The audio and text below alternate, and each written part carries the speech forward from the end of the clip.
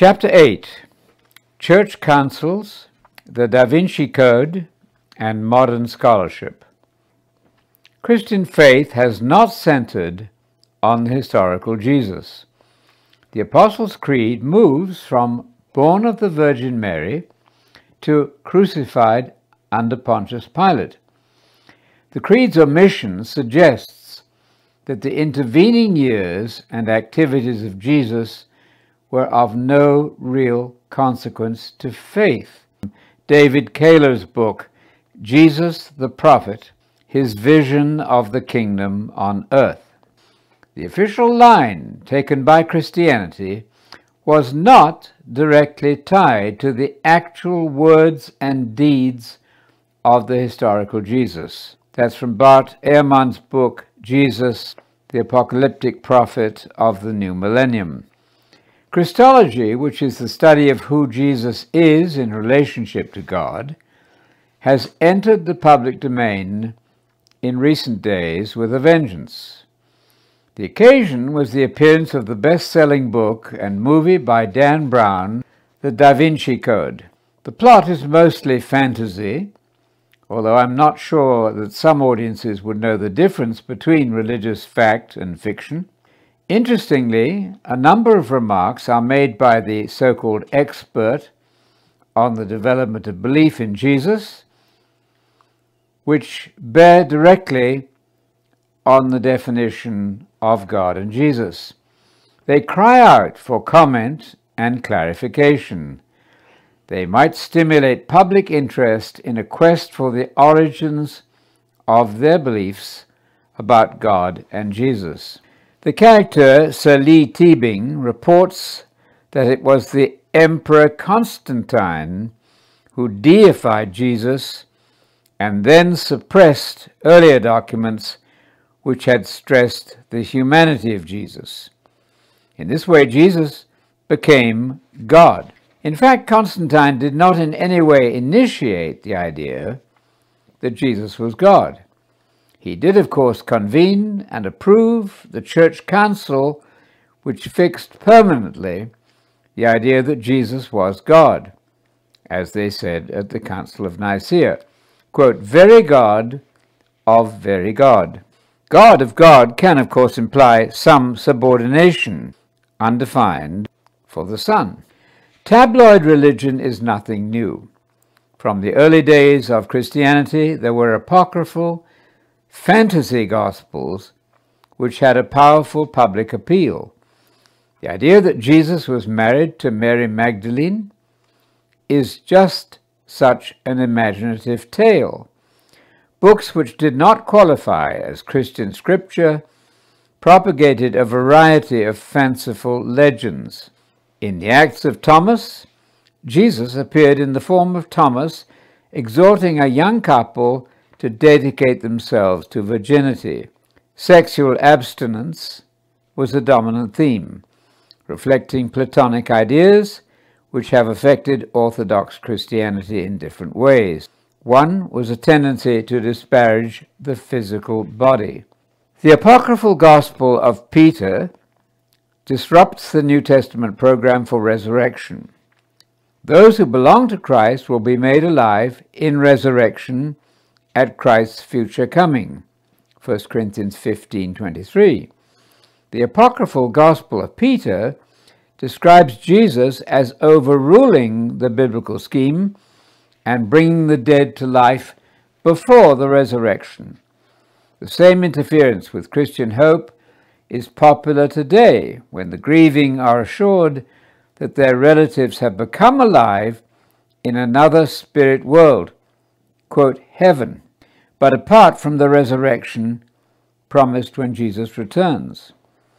Apocryphal Gospels supplied the reader with material supposed to be fact.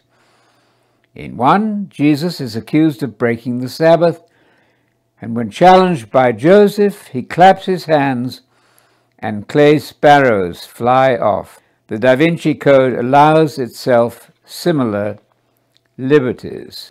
Apocryphal Gospels did not make it into the canon of Scripture.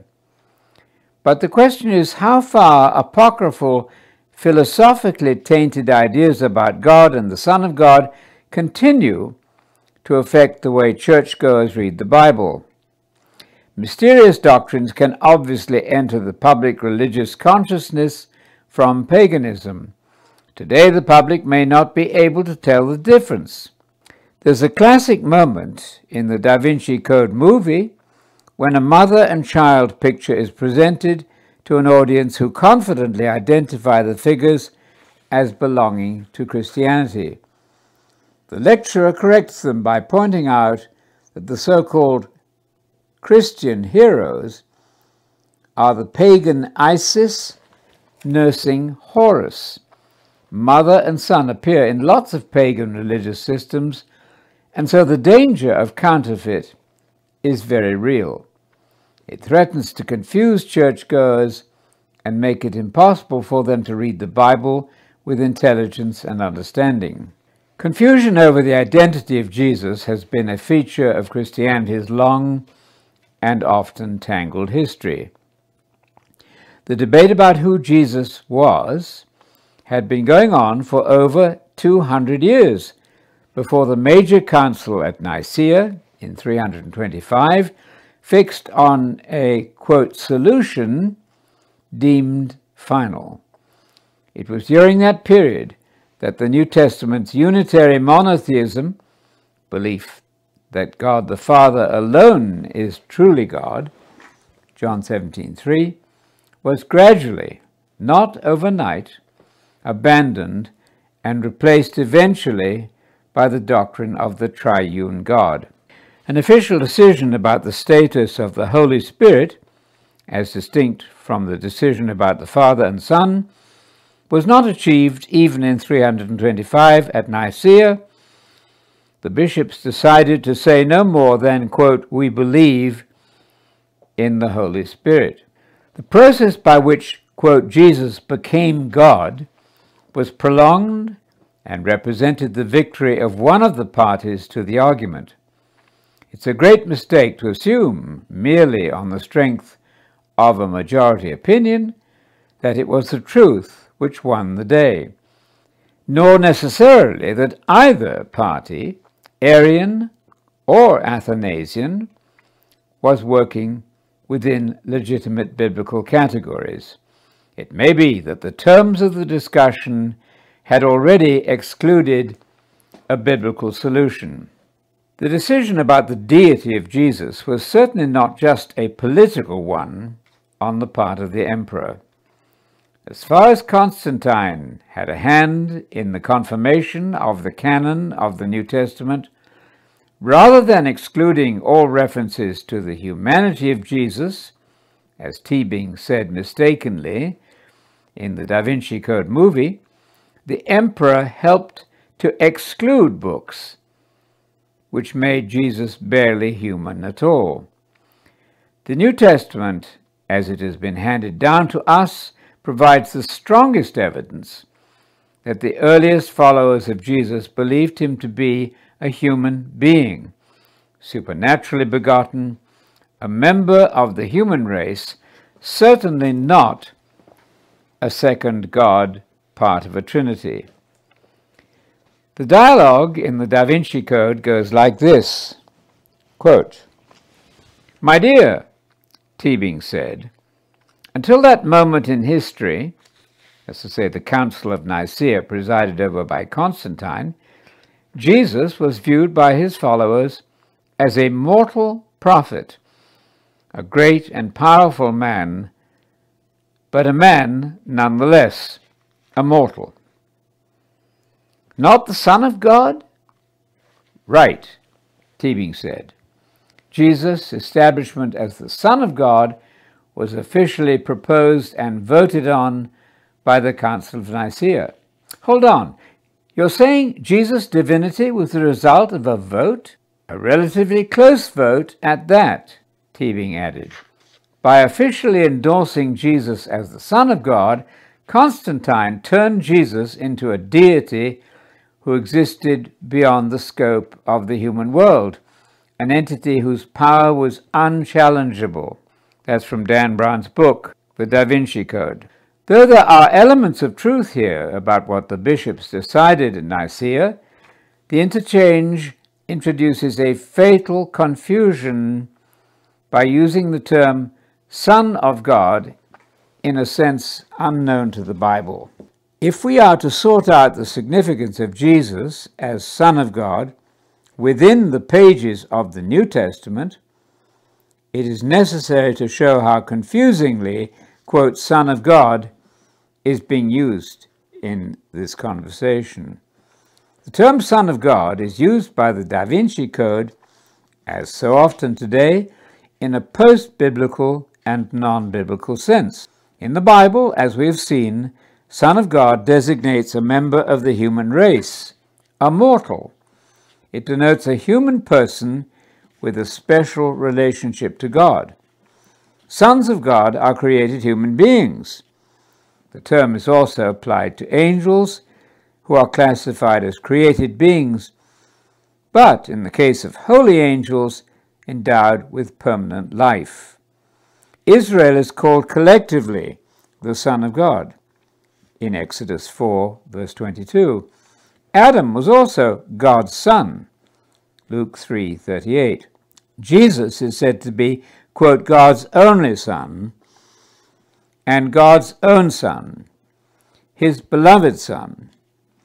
By the time we arrive at the Council of Nicaea in 325 AD, however, the term Son of God, as applied to Jesus, has come to mean God the Son, a, quote, deity who existed beyond the scope of the human world. How historically accurate is this dialogue in the Da Vinci Code? It is quite untrue to say that believers right up to the time of the Council of Nicaea thought of Jesus as just, quote, immortal and not God the Son. The Council of Nicaea was convened to settle the major controversy about the identity of Jesus between two major rival opinions. Athanasius claimed full and eternal deity for the Son. Arius saw him as definitely subordinate to the one God, as a person created before Genesis. The council did indeed confirm by an overwhelming, not a narrow majority, that Jesus was fully deity. This was in opposition to the rival view held by many that he was not on a par with God, but had been created as God's Son before the Genesis creation. This latter view, known as the Arian view, after Bishop Arius, was roundly defeated at Nicaea in 325 AD, leaving the creedal statement that Jesus must be considered, quote, God from God, that is, as deity. That view of Jesus as God the Son has remained the dominant definition of Jesus ever since that time, despite strong protests from minorities throughout all of church history. The Council of Bishops at Nicaea, presided over by Emperor Constantine, was responsible for establishing that dominant view as the official orthodox understanding of Jesus, binding upon all members of the Church.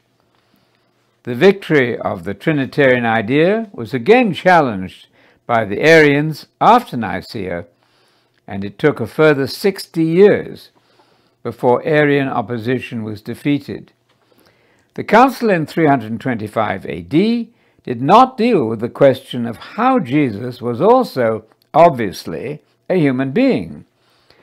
Since it was clear that Jesus was also a man, a subsequent council was convened at Chalcedon in 451 AD to settle the question as to how the single person Jesus could be fully God and fully man.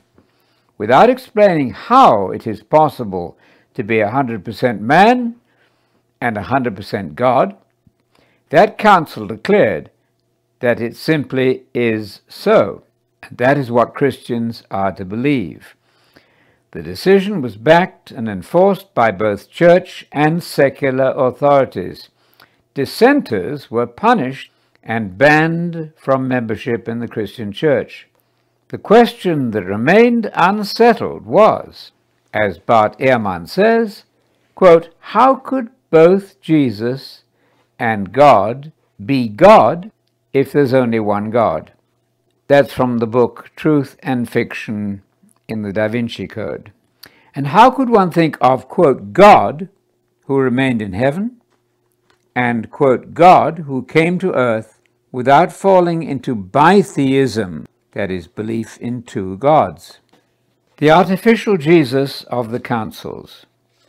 It was not until 451 AD that the Council of Chalcedon tackled the question of Jesus' quote, two natures, based on the supposition that he was, quote, of the same substance as God. Writers on the so-called problem of the two natures in Christ have sometimes shown an admirable candor in admitting what a tangle theology got itself into, trying to describe intelligibly a person who is, quote, fully God and fully man.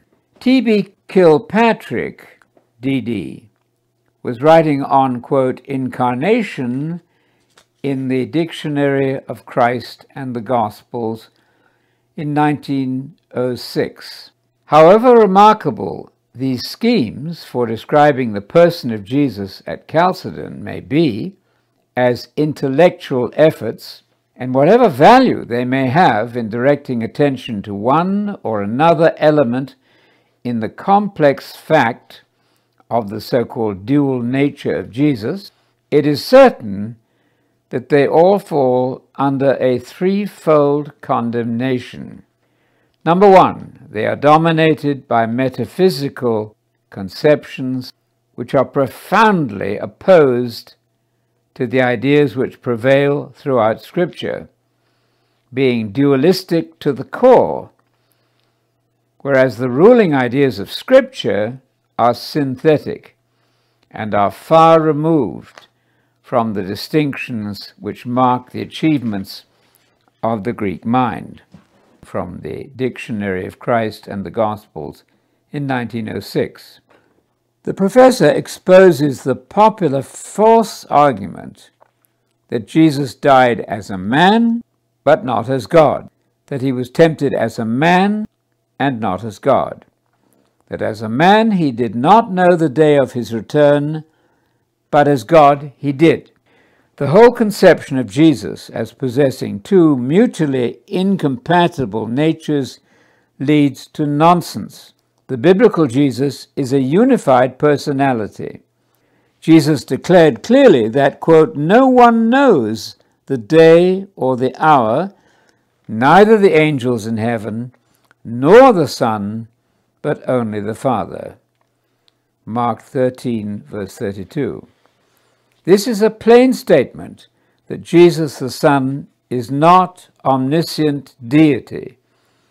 The artificial attempts to avoid the obvious are completely unconvincing and point to the laborious struggles of those intent on reading the Trinity into the Bible. Jesus, the Son of God, did not know the day of his return. Church fathers produced implausible excuses for not believing what they read in this passage. The Son really did know, they say, but was not permitted to say. It would be like a person replying no to the question whether he has any money.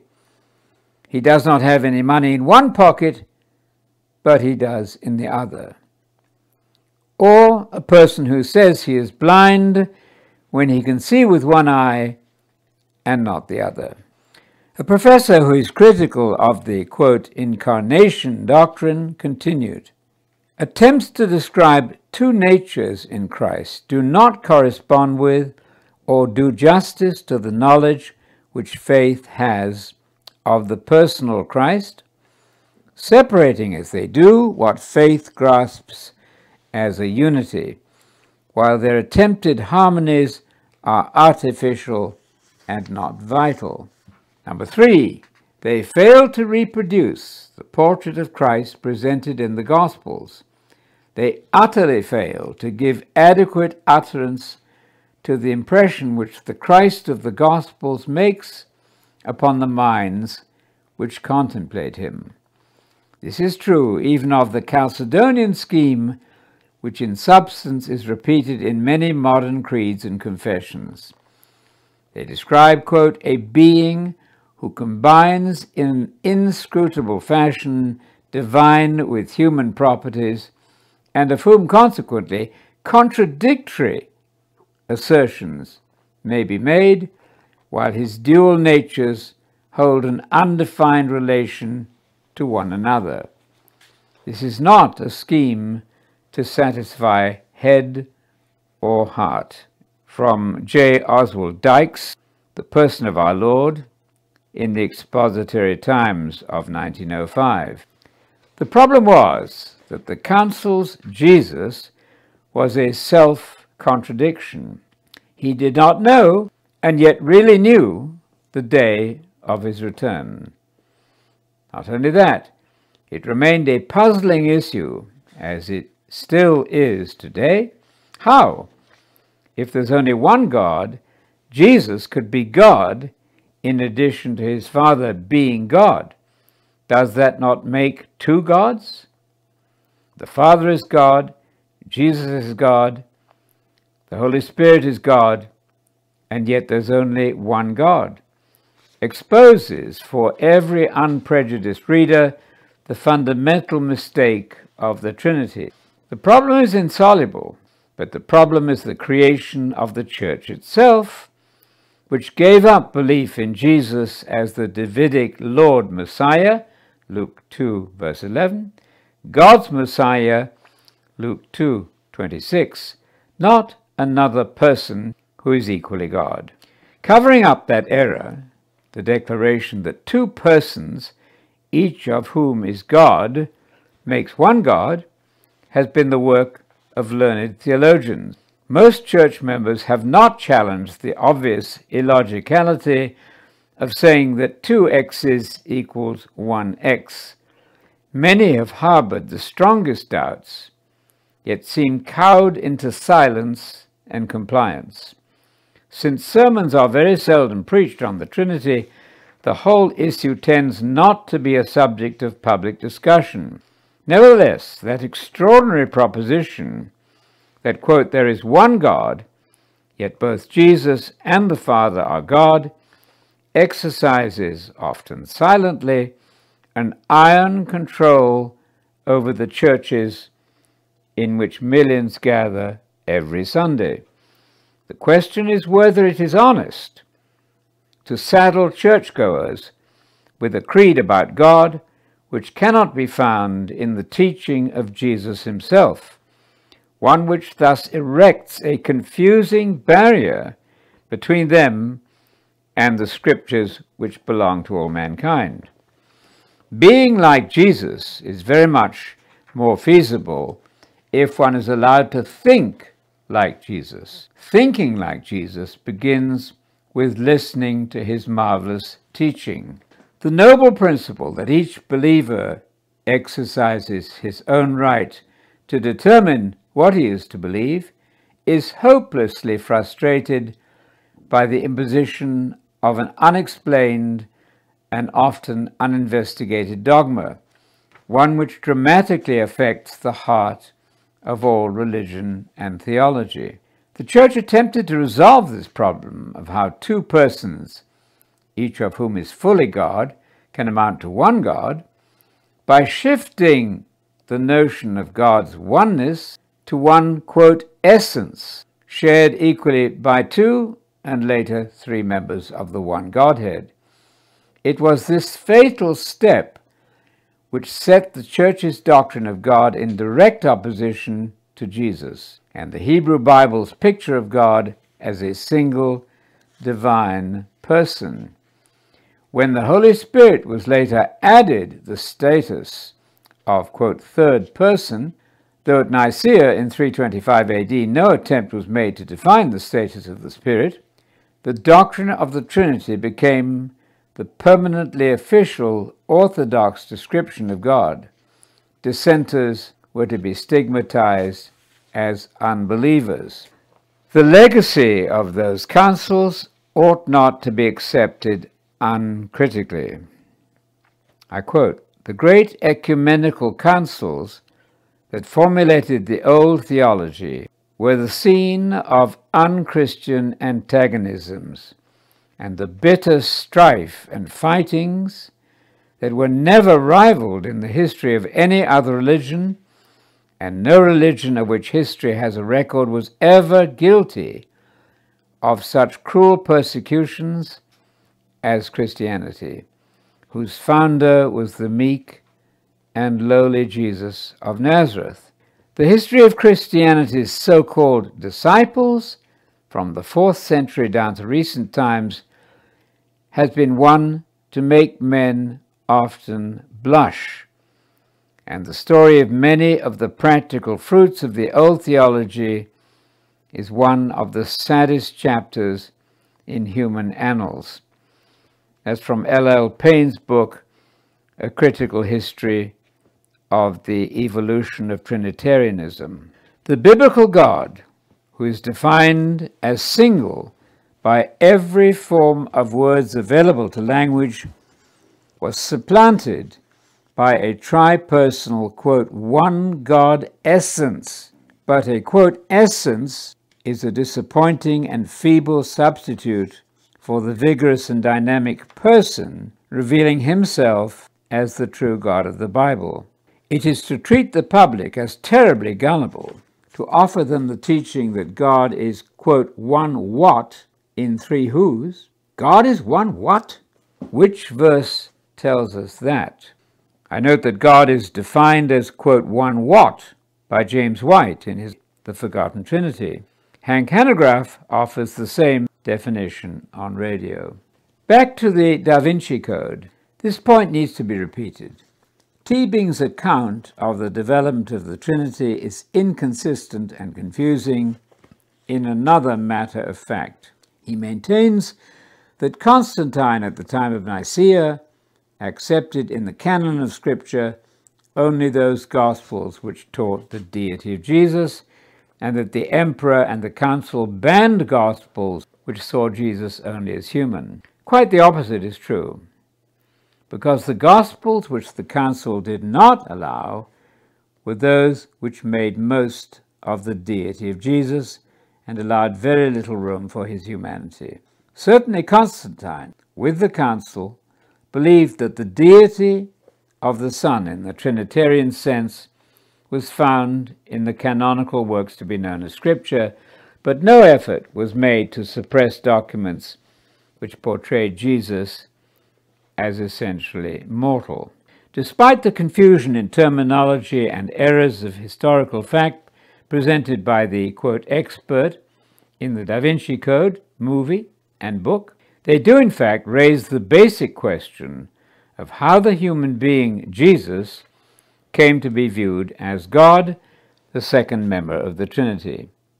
Merely stating the fact that this has happened should strike the reader as bizarre in the extreme, since, as we have seen, Jesus himself, as a Jew loyal to the Unitarian creed of Judaism, could hardly have imagined that he had personally pre-existed as God for eternity.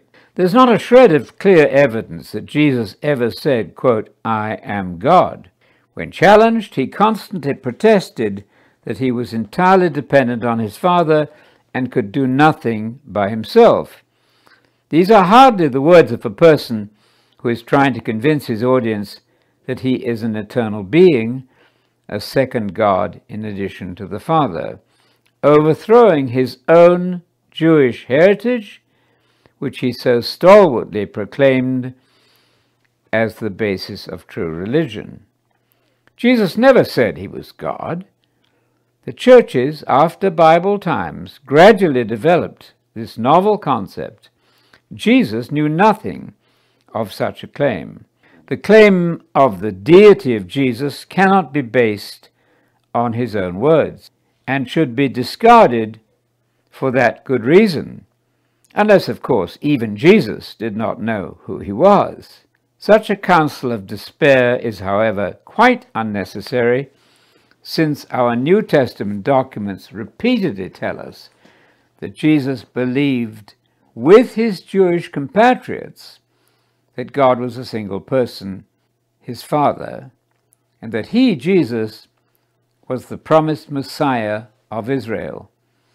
That creed is extremely simple and clear and springs off the pages of the New Testament from beginning to end. Modern scholars and Jesus. Confirmation of these facts about Jesus' own belief is provided by a leading Roman Catholic theologian and provides the clearest evidence of how far we have strayed from the faith of Jesus as recorded in the Bible. Joseph Fitzmyer writes, and I quote, "A second theme of Jesus' preaching was the fundamental validity of what Scripture and tradition of old had taught. Jesus repeated the Shema, Deuteronomy 6, verse 4, quoted in Mark 12:29, and acknowledged the law in the Old Testament as the source of God's will for human conduct. A third theme of Jesus' preaching was a special emphasis on God as Father, a purely Unitarian emphasis. His preaching reinforced the traditional Israelite view of God. Yahweh was still the sole divine being who chose Israel." That's from Fitzmyer's A Christological Catechism. Fitzmyer lists another main theme of Jesus' preaching. He claimed to be an agent of God. He then answers the question, did Jesus clearly claim to be God? With this candid reply, quote, "If the question is meant to stress a clear claim, we can answer it in two ways. If the Jesus of history ever explicitly claimed to be God, the Gospels have not so presented that claim.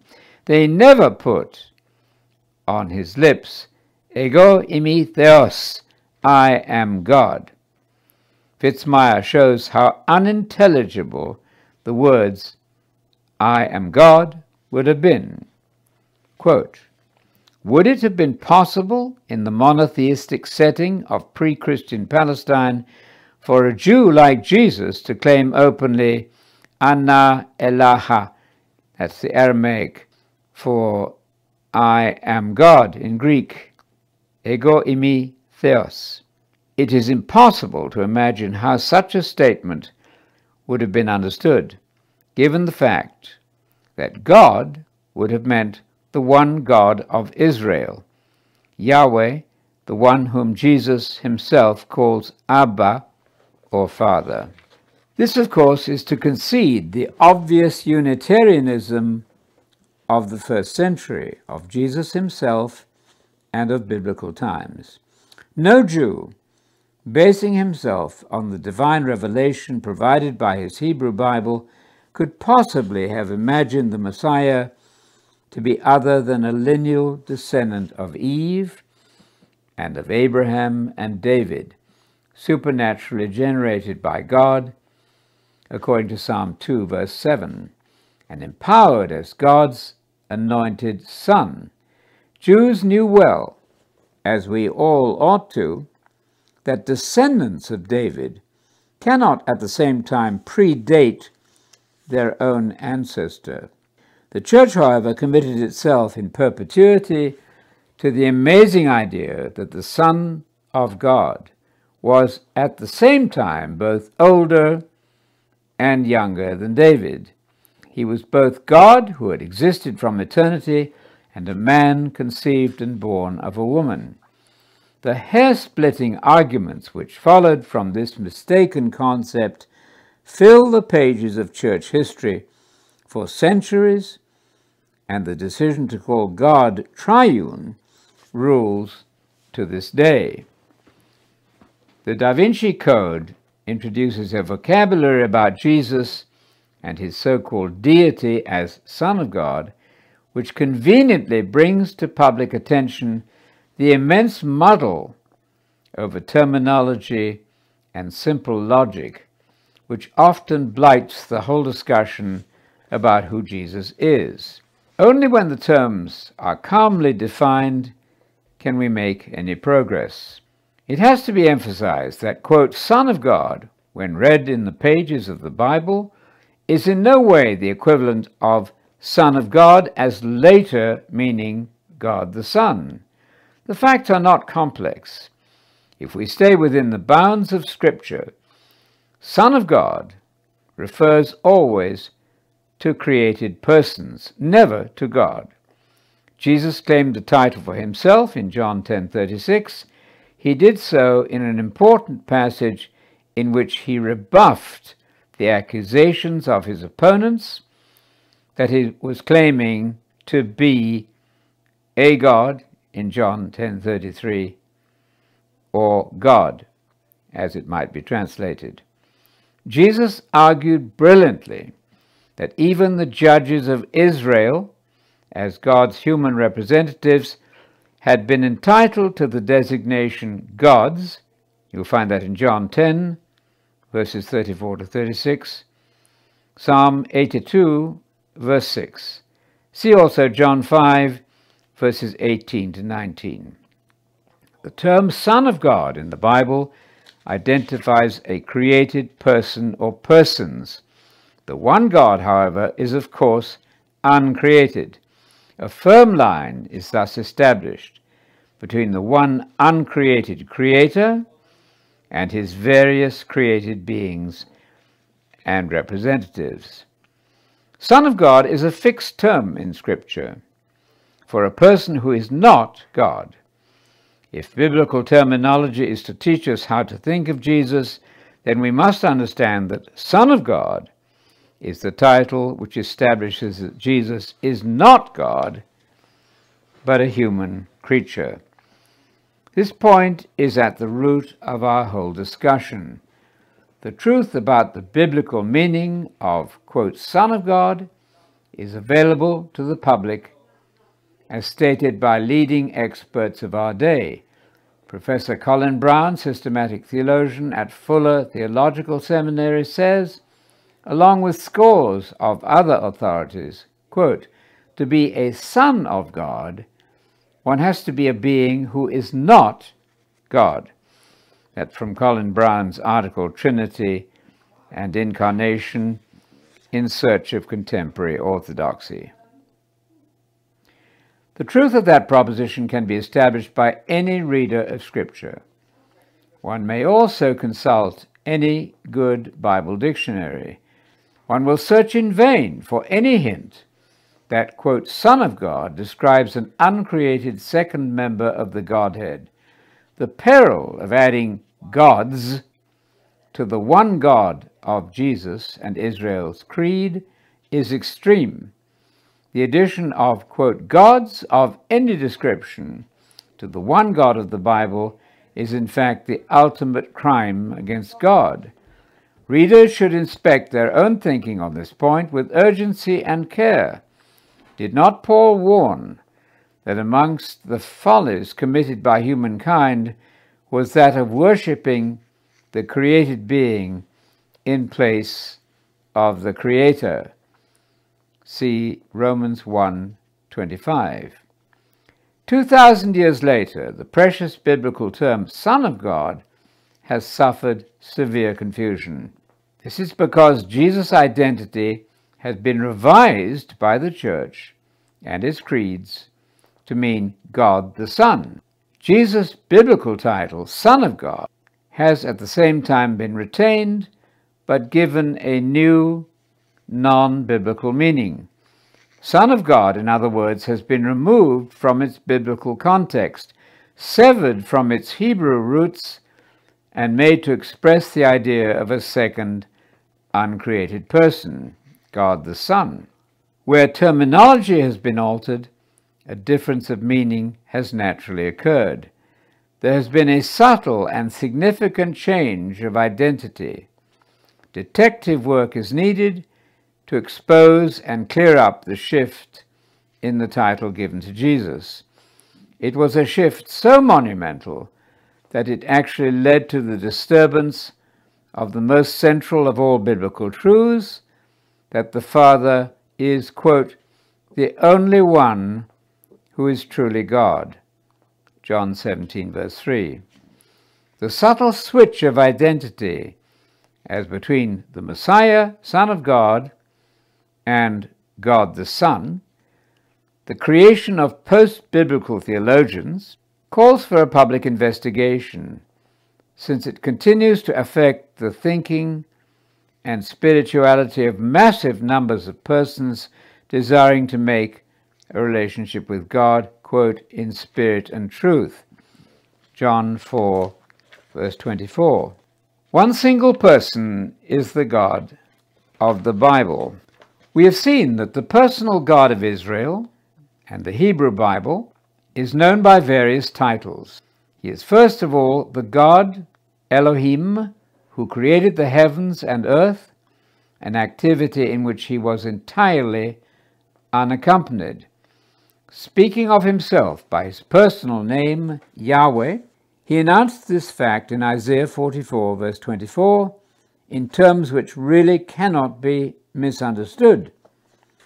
I've emphasized the singular pronouns. I, Yahweh, created all things by myself. Who was with me? Some 7,000 times this same Yahweh, the God of Israel's creed, introduces himself as the one and only God.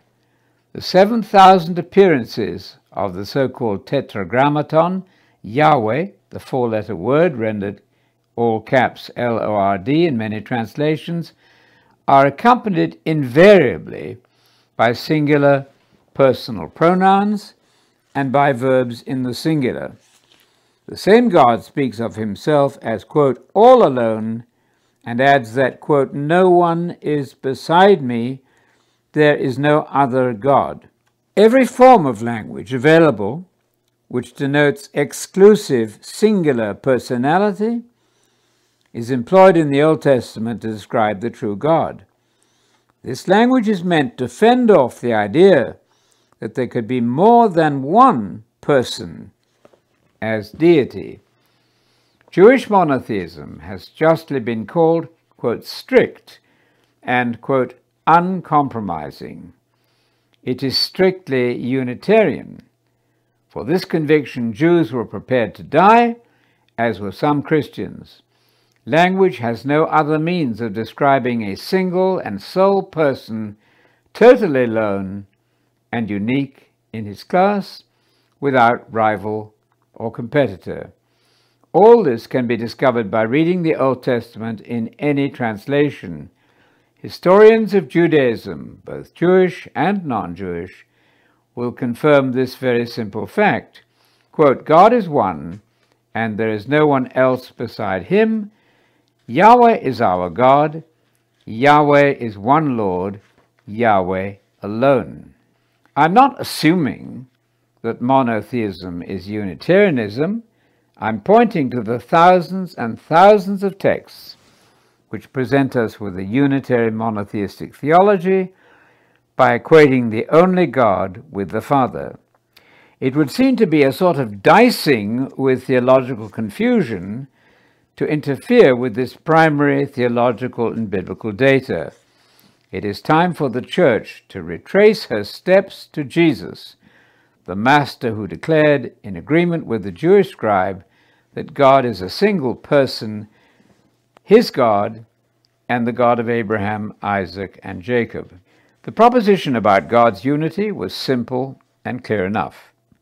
Young Jewish children were taught to memorize and recite the central and primary fact of true religion.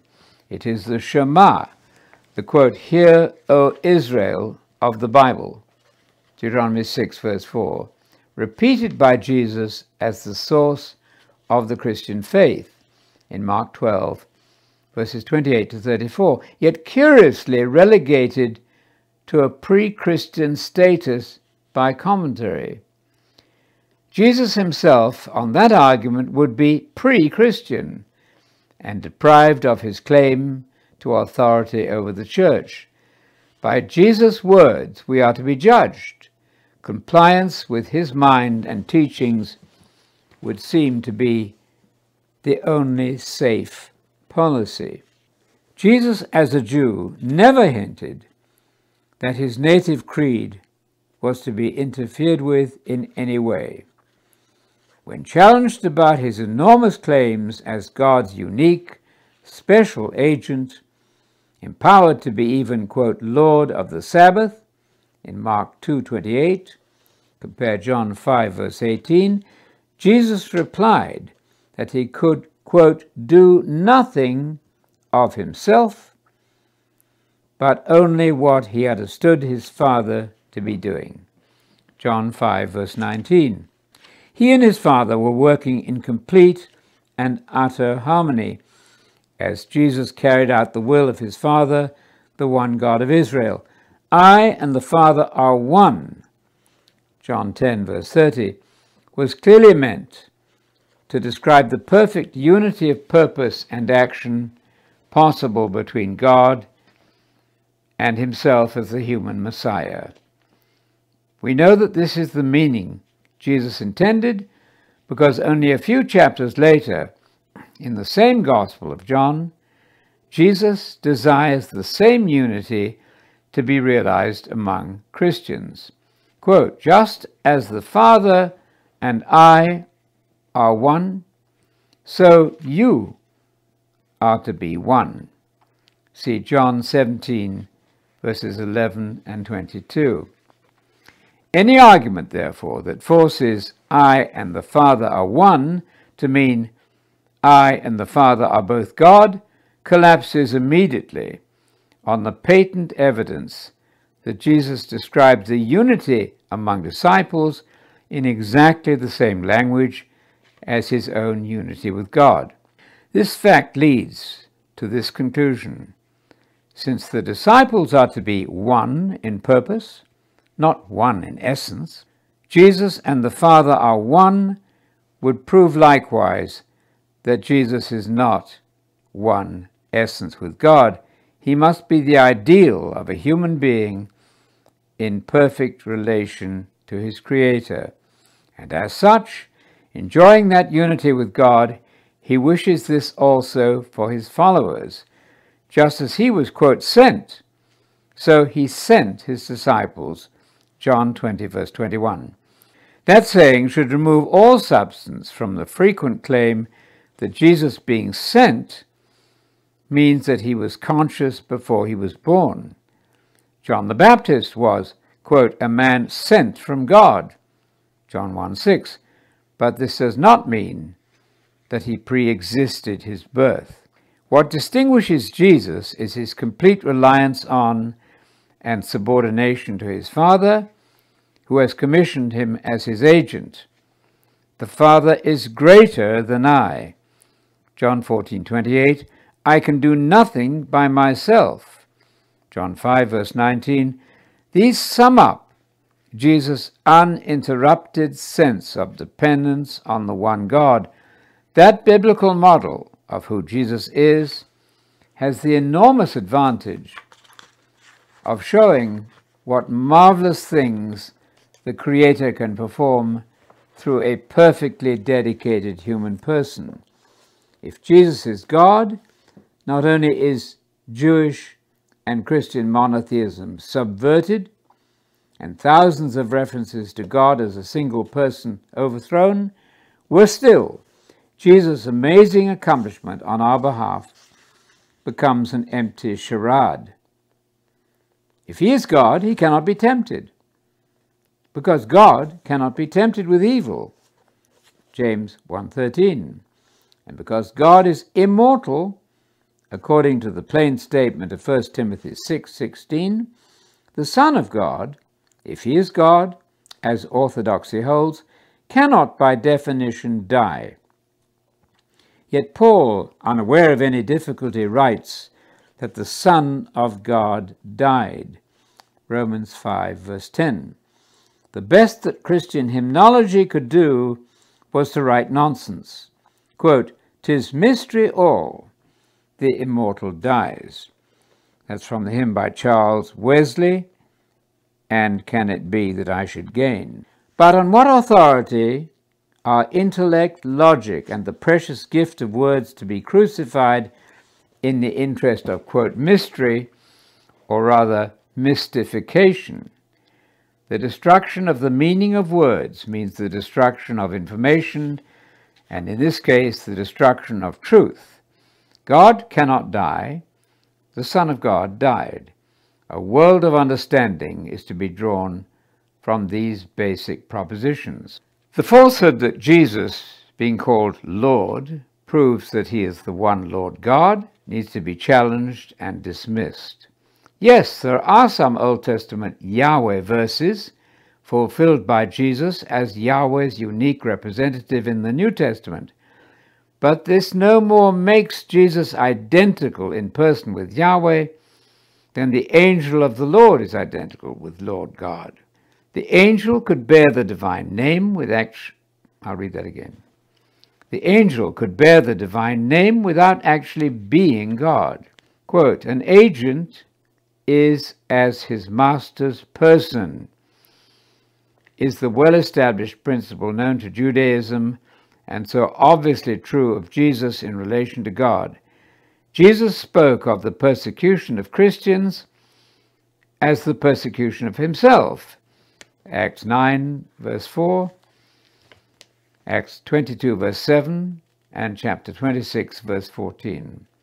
This does not make Jesus and the church identical. The critically important Psalm 110, verse 1, comes into play here, and it needs massive publicity in church circles and outside. No sooner had Jesus declared the Shema to be the heart of good theology, Mark 12, verses 28 to 34, than he raises the issue about himself with a question based on Psalm 110, verse 1, and his own position in that oracle. Quote, "The Lord, Yahweh, says to my Lord." Both Jesus and his opponents recognize this psalm as messianic. The question is, who is this second Lord? And how can he be David's son and also his Lord? Above all, what is the status of that second Lord? The answer to the puzzle presented by Jesus is not difficult in any way. Jesus is firstly born the son of David from Mary, and later elevated to the supreme position as the man Messiah at God's right hand, where he arrives in Acts 2, verses 34 to 36. The application of Psalm 110 to our Lord is one of the most outstanding features of the apologetics and theology of the earliest church. In Acts 2, verse 34, Peter regards Psalm 110:1 as prophetic of Jesus' ascension.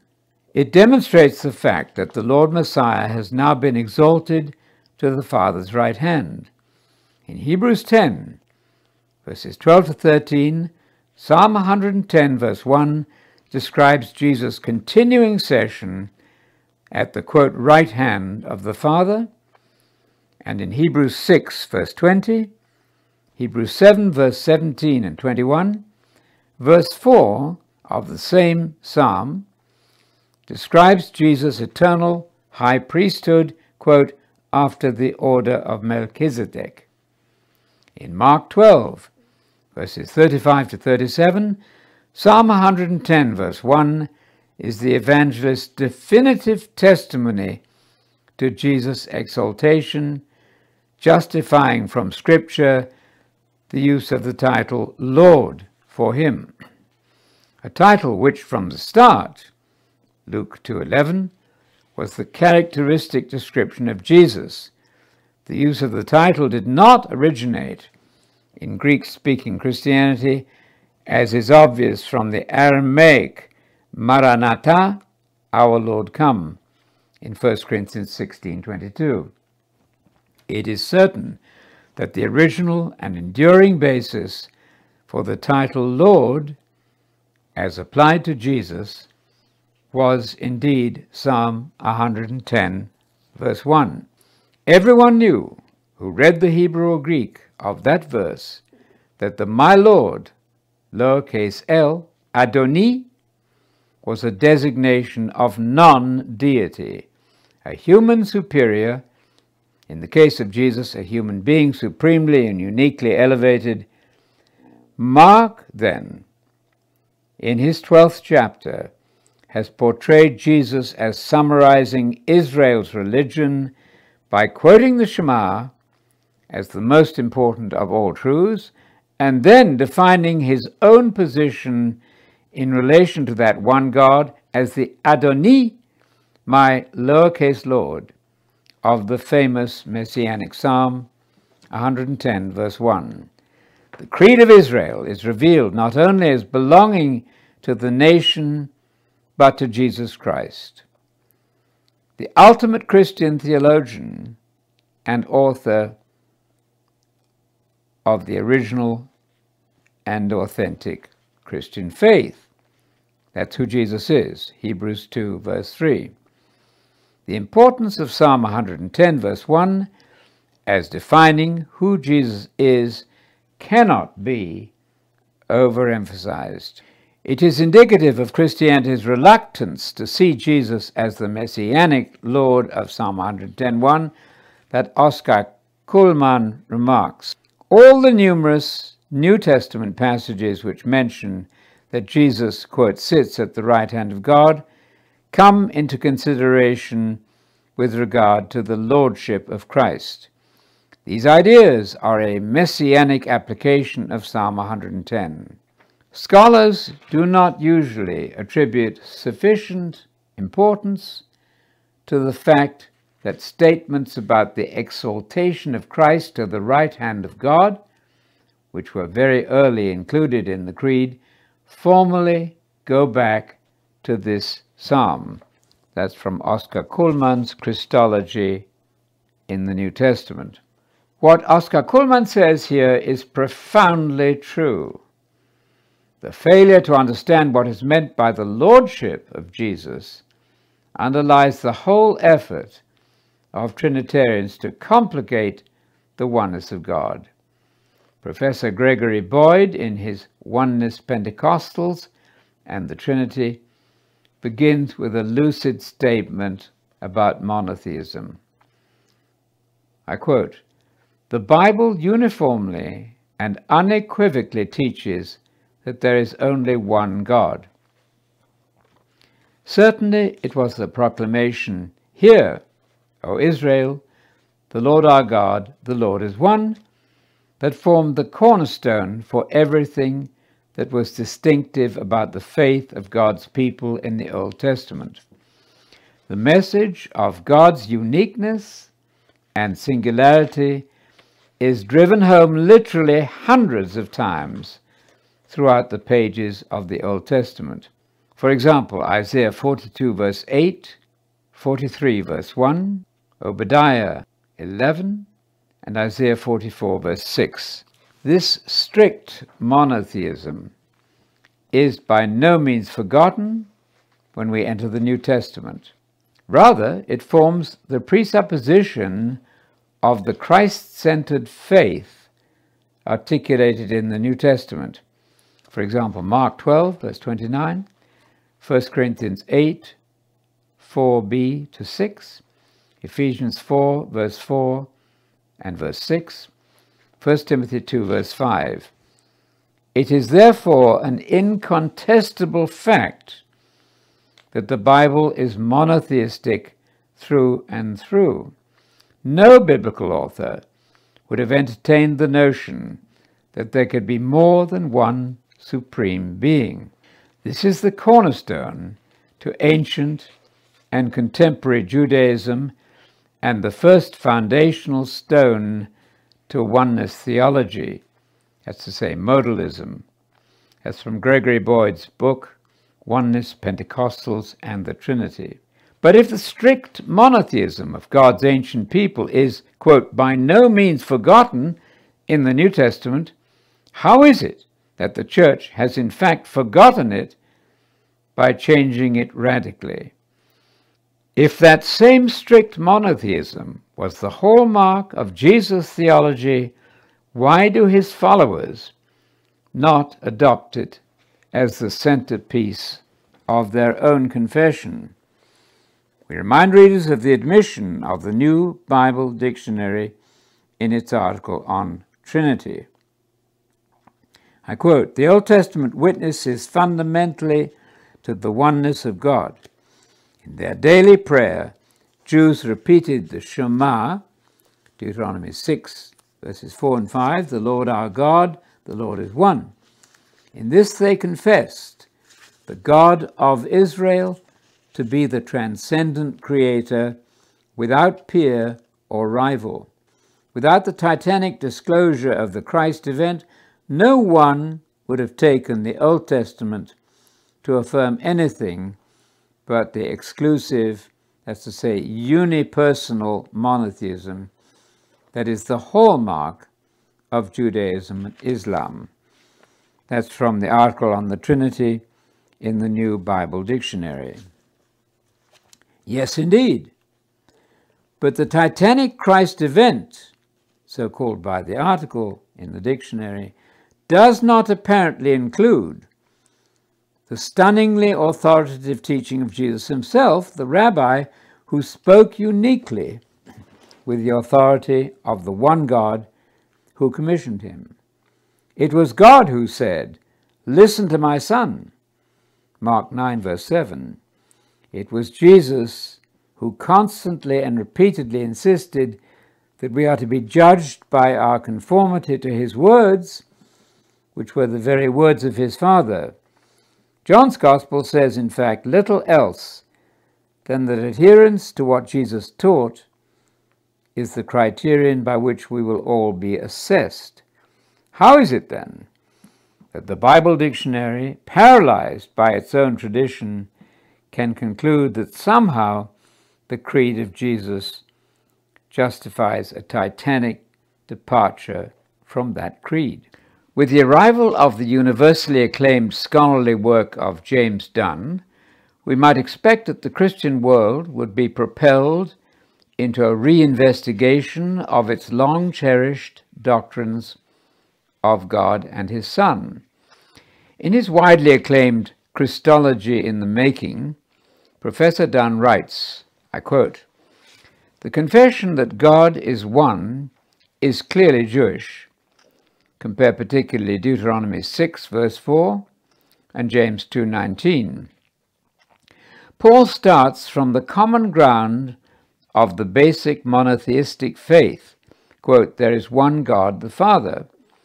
Paul may intend 1 Corinthians 8:6b to be a statement about Christ's present lordship. Lord was a title Jesus received at his exaltation by virtue of his resurrection, Acts 2:36, Philippians 2:9-11, and compare Romans 10, verse 9, and 1 Corinthians 16:22.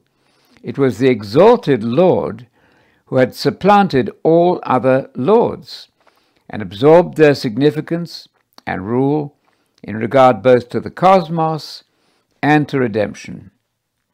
1 Corinthians 8, 5-6. Likewise, the addition of, quote, we to both lines of verse 8 of 1 Corinthians 8 may well indicate that Paul is speaking primarily about the new creation and the new understanding and new state of affairs brought about for believers by Christ's lordship, which would be nothing new, incidentally, if Jesus was already Lord in Genesis. About the relation between God, Christ, and believers and created things that now pertains. In other words, we may have to recognize, says James Dunn, that Paul is not making a statement about the act of creation in the past, but rather about creation as believers see it now. that just as they have found their own true being and meaning through Christ, so faith has enabled them to see that all things find their true being and meaning through Christ.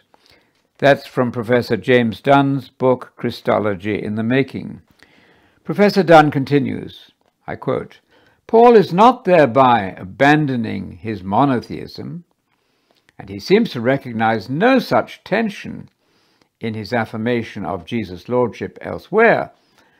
Romans 15, verse 6, 1 Corinthians 15, verses 24 to 28, 2 Corinthians 1, verse 3, 11:31, Ephesians 1, 3 and 17, Colossians 1, 3, even Philippians 2:11, quote, Jesus Christ is Lord to the glory of God the Father.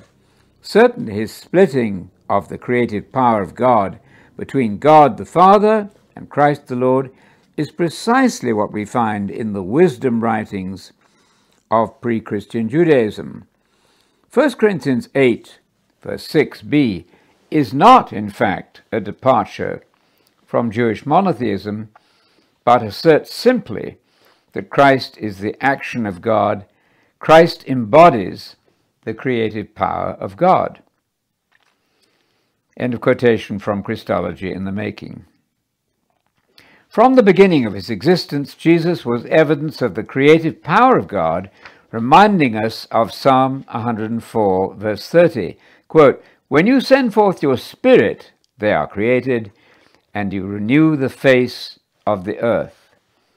The procreation of the Son of God, as described in detail by Matthew and Luke, marks the beginning of a grand renewal still in progress. Paul did not give up for one moment the strict monotheism of his Jewish heritage. So says one of the world's top experts on who Christ is in the New Testament. Paul, indeed, is a superb New Testament theologian, as was Jesus before him. Paul had been trained as a Jew in the top school of the day. Despite his dramatic conversion from persecutor of Jesus and murderer of Christians to passionate protagonist of Jesus, one conviction of Paul never changed. He believed to his dying day in the non-Trinitarian creed of his Jewish heritage. For Paul, indeed, the creed of the Hebrew Bible, the creed affirmed by Jesus Christ, was, logically enough, the Christian creed. Dunn expressed the point concisely. Quote, the Jewish scriptures were fundamental to the self-understanding of every first-century Christian church, but the focus of revelatory significance lay in the whole event of Christ. That's from James Dunn's book, Unity and Diversity in the New Testament. It is obvious, however, that churches are not measuring up to their cherished claim to be, quote, going by the Bible, the principle of sola scriptura. They are evidently failing to meet the claim that biblical theology must, quote, expound the theology found in the Bible in its own historical setting and its own terms, categories, and thought forms. That quotation then is from George Ladd in his A Theology of the New Testament. Christians are failing to do this at the most fundamental level. They are not reciting and following the creed of Jesus or of Paul. Professor Dunn says, quote, traditional Christianity wants to say much more about Christ than merely to affirm the unity between the earthly Jesus and the exalted Christ. That's from Dunn's book, Unity and Diversity. Affirming that the risen Christ was first the Jesus who walked the earth hardly needs to be said, unless one balks at the New Testament accounts. It is patently obvious that the writers of the New Testament think that the risen Jesus is the Jesus who first lived on earth. But what is this, quote, much more, which the churches want to say about Jesus? Dunn says, and I quote, the church wants to say that he is divine, the second person of the Trinity, the God-man. A striking expression of this is the simple statement adopted by the World Council of Churches. For the participating churches, the minimal Christian confession meant accepting, quote, our Lord Jesus Christ as God and Savior, end of quotation. But have churches faced the fact that Jesus did not believe himself to be part of the Godhead, that he recited the Unitarian creed of his Jewish heritage, and that he said that this was the most important key to all sound theology? Jesus summarized the attainment of eternal life as coming to know the Father as, quote, the only one who is truly God. John 17:3. The Father is here said to be a single person as well as the one person who is truly God. And this is reported by John, writing late in the New Testament period. Jesus' unitary statement is directly contradicted by the Trinity, which states that God is three persons in one essence. Have those clergy who assemble as the World Council of Churches faced the fact that Paul was as strictly monotheistic as Jesus? Well may Professor Dunn say, quote, it is not clear whether traditional Christology has firm roots in earliest Christianity, end of quotation. I think the evidence is simple and overwhelming that in respect of the creed, it does not. Dunn issues a salutary warning about reading the later creed back into the Bible in order to provide reassurance that we are following Jesus. I quote, we should perhaps repeat the warning given at the beginning of chapter 3, that in trying to reach back to the beginnings of Christological thought in the first century, we must not read back the later conclusions of the classic Christological debates. We must not assume that everywhere we will find a latent orthodoxy waiting to be brought to light. Otherwise, we cannot handle the New Testament material without prejudice. But just that mishandling of the New Testament goes on day after day and has for centuries. When earnest evangelicals ransack the Bible for isolated texts, often only from John, ignoring John 17 verse 3, to produce the, quote, God Jesus, second member of the Trinity, it does not seem to occur to them that the creed recited and affirmed by Jesus, the Creed of Israel, ought to have put an end to this exhausting and tedious effort to make Jesus believe what he did not believe, and what God himself does not believe, that he is three persons, nor that his uniquely begotten Son is co-equally and co-eternally God. God himself has never been a Trinitarian. Professor Dunn's warning is particularly telling. I quote, he who enters the period of Christian beginnings with the classic formulations of Christian orthodoxy ringing in his ears is hardly in a position to catch the authentic tones of first-century Christian thought, should they be different. We must rather put ourselves as best we can in the position of first-century Jews with their strong tradition of monotheism and try to hear with their ears the claims of Jesus and of the first Christians. A good place to start would be to hear the "Hear, O Israel," of Jesus' own faith. Commentaries on Mark's Gospel find themselves in a strange state of uncertainty and confusion when dealing with the embarrassing fact that Jesus, quote, in his statement of the first commandment, stands foursquare within the orbit of Jewish piety. That's a quotation from Hugh Anderson's book, The Gospel of Mark. But why do Jesus' followers not stand in that same grand tradition of unitary monotheism modeled by Jesus? Hugh Anderson seems to make nothing of the importance of Jesus' confession here. He adds that Mark's reporting of Jesus saying here, quote, goes back to oral tradition passed on by a church that did not any longer recite the Shema. But who said that the New Testament church no longer recited the Shema?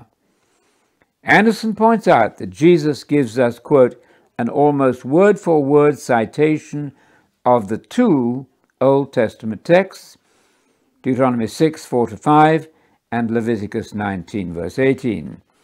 He then says of the former text, Deuteronomy 6, verses 4-5, defining the true God, that it was, quote, at the heart of Jewish piety, and that both texts about God and loving one's neighbor were, quote, much canvassed by the rabbis.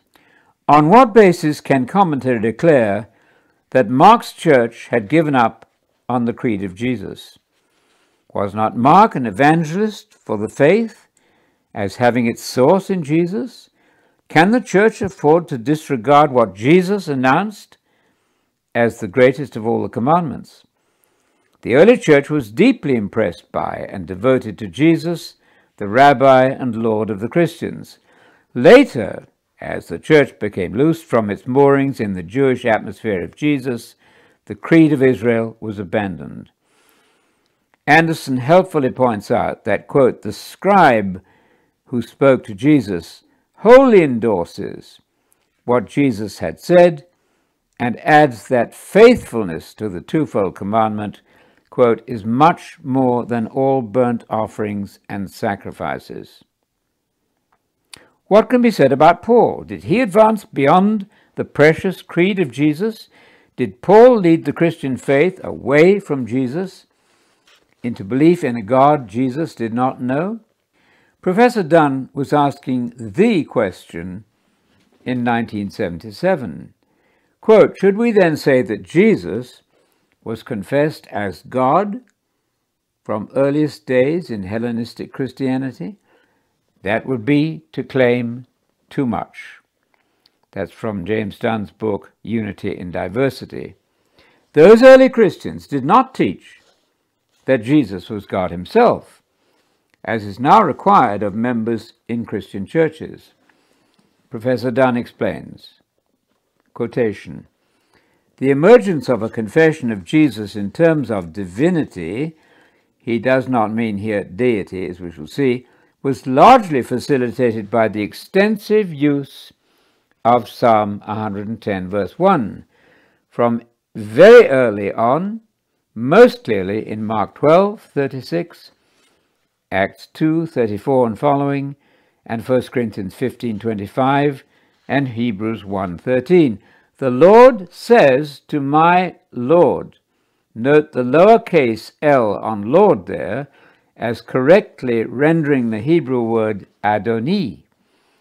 Sit at my right hand until I make your enemies your footstool. Dunn's comment is precisely to the point. The importance of this psalm lies in the double use of Kyrios, or Lord. The one is clearly Yahweh, but who is the other? That question, when answered properly, will lead to a revolution in the Christian faith as we know it. So who is this at the right hand of Yahweh? Quote, clearly not Yahweh, as Professor Dunn admits, but an exalted being whom the psalmist calls Kyrios. Paul calls Jesus Kyrios, says James Dunn, but seems to have marked reservations about actually calling him God. Reservations? How could Paul possibly imagine two persons, both of whom are equally God? We note now the further conclusions of Dunn about Paul's view of who Jesus was. It is likely to be embarrassing to the, quote, received view of Jesus as fully God. Paul refrains, James Dunn says, from praying to Jesus. More typical of his attitude is that he prays to God through Christ. Romans 1 verse 8, Romans 7:25, 2 Corinthians 1:20, and Colossians 3:17. For at the same time as he affirms that Jesus is Lord, he also affirms God is one. 1 Corinthians 8, 4-6, Ephesians 4, 5-6. That's from James Dunn's book, Unity and Diversity.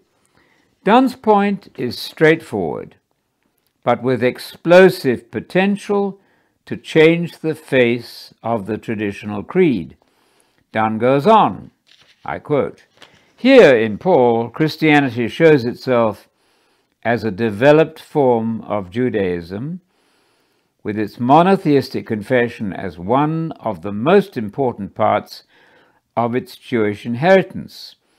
For in Judaism, the most fundamental confession is, quote, God is one. Quote, there is only one God, Deuteronomy 6:4. Hence also in Romans 3:30, Galatians 3:20, 1 Timothy 2 verse 5, and James 2 verse 19. Within Palestine and the Jewish mission, such an affirmation would have been unnecessary. Jew and Christian shared a belief in God's oneness. But in the Gentile mission, this Jewish presupposition within Christianity would have emerged to prominence in the face of the wider belief in God's many. The point for us to note is that Paul can hail Jesus as Lord, not in order to identify him with God, but rather, if anything, to distinguish him from the one God. That's from James Dunn's book, Unity and Diversity. Dunn then strengthens his point by referring to another statement of Paul in 1 Corinthians 15, 24-28, where Jesus is subjected to the one God. He is certainly not seen as, quote, co-equal God, as required by the traditional later creed. Dunn is quite clear that Jesus was no believer in the Trinity. Quote, there is no good evidence that Jesus thought of himself as a pre-existent being. No evidence, thus, of Jesus making any claim to be God. But woe betide the church member who expresses his doubt about the deity of Jesus. How far we have come from the first century faith of Jesus and Paul. But is anyone in the pews in any way exercised by this amazing discrepancy over the creed? In a much later writing, in 1998, discussing the full range of Paul's theology, Professor Dunn concludes, quote, the Christological reflection evident within Paul's theology is held within the bounds of his inherited monotheism. Jesus as Lord does not infringe on God as one, and even the highest accolade given to the exalted Christ is to the glory of God the Father, as in Philippians 2:11. That's from James Dunn's book, The Theology of Paul the Apostle. In a section invitingly entitled Jesus as God, ? Dunn discusses Paul's deliberate teaching about Christian monotheism as distinct from pagan belief in many gods. Quote, in an astonishing adaptation of the Shema, Deuteronomy 6:4, Paul attributes the lordship of the one God to Jesus Christ, and yet his confession of God as one is still affirmed. Evidently, the lordship of Christ was not thought of as any usurpation or replacement of God's authority, but expressive of it. That's from James Dunn's book, The Theology of Paul the Apostle. Paul, in fact, has not given up Jewish Christian monotheism. He has not revised it in any way. He has not contradicted or expanded the creed of Jesus himself. To have done so would have thrown his readers into hopeless confusion about who God is. Paul consistently thinks of Jesus as the Lord Messiah, the Lord Jesus Christ, or Messiah, and he is the one Lord Jesus Messiah, 1 Corinthians 8, verse 6, head of the new humanity in Christ, the firstborn of the new creation, who is kept quite distinct from the one God, the Father of monotheism.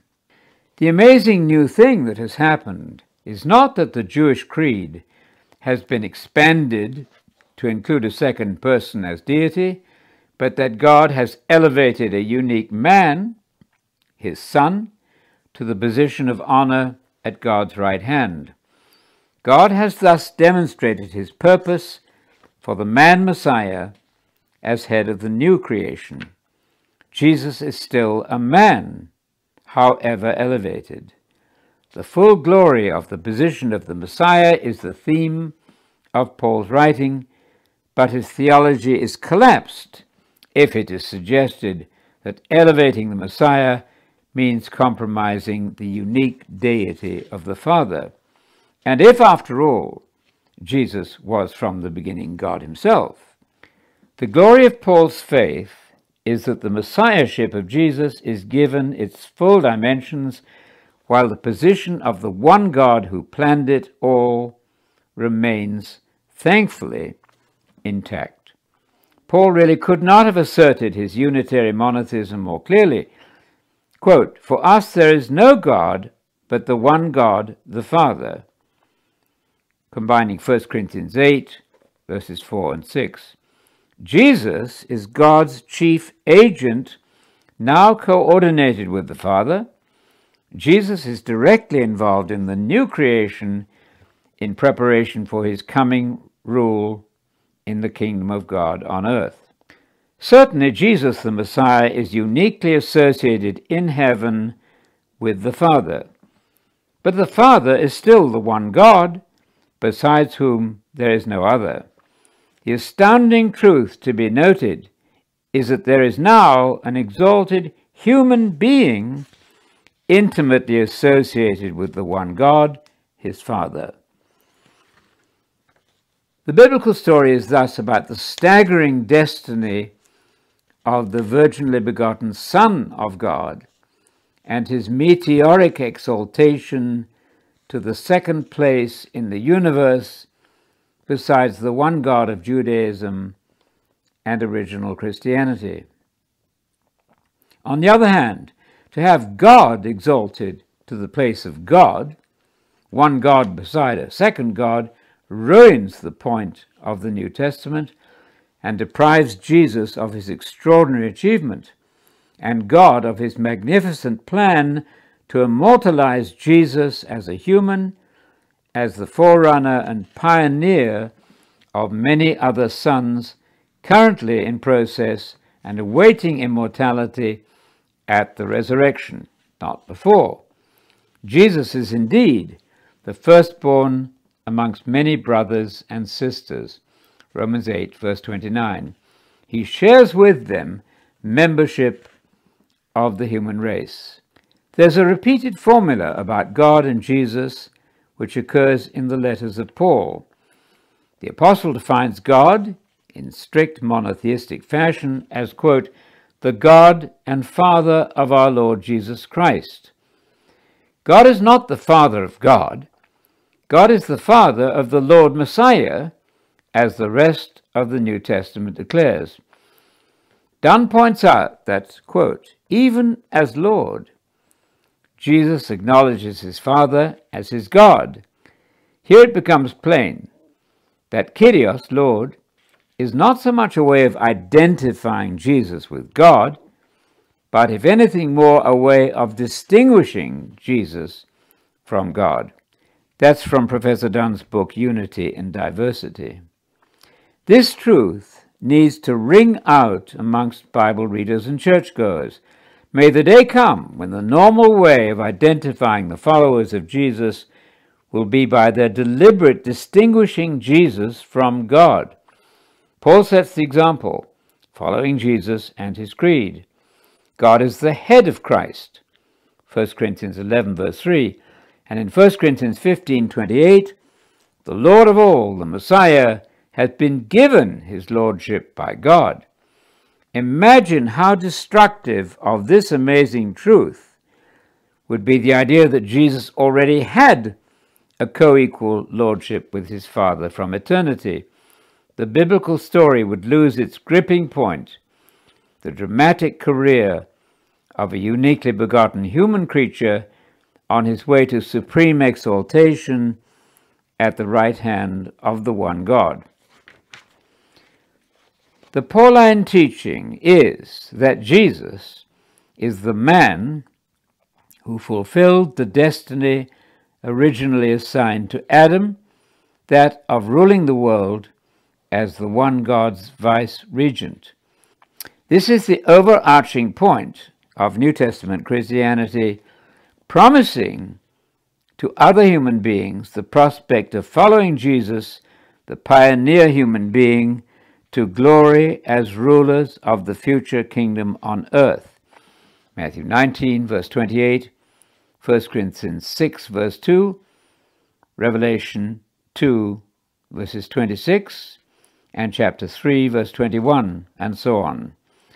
This is the theme of the much-neglected Christian gospel of the kingdom of God, preached as the central saving message of Jesus and by Paul, following the orders of Jesus in the Great Commission of Luke 4:43, Luke 8, verse 1, Acts 19, verse 8, Acts 20, verses 24 and 25, and Acts 28, verses 23 and 31, and so on. What then of the Yahweh texts applied to Jesus? Dunn has the obvious answer. The only obvious resolution of the tension set up by Paul's talk of Jesus as Lord, and I say, is there in fact any tension here, except the problem caused by confusing later views of Jesus as Lord God? So the only resolution of that tension is to follow the logic suggested by his reference to Yahweh texts to Jesus. That is, that Jesus' lordship is a status granted by God, a sharing in his authority. It is not that God has stepped aside and Jesus has taken over. It is rather that God shared his lordship with Christ without it ceasing to be God's alone. That's from the Theology of Paul by Professor Dunn.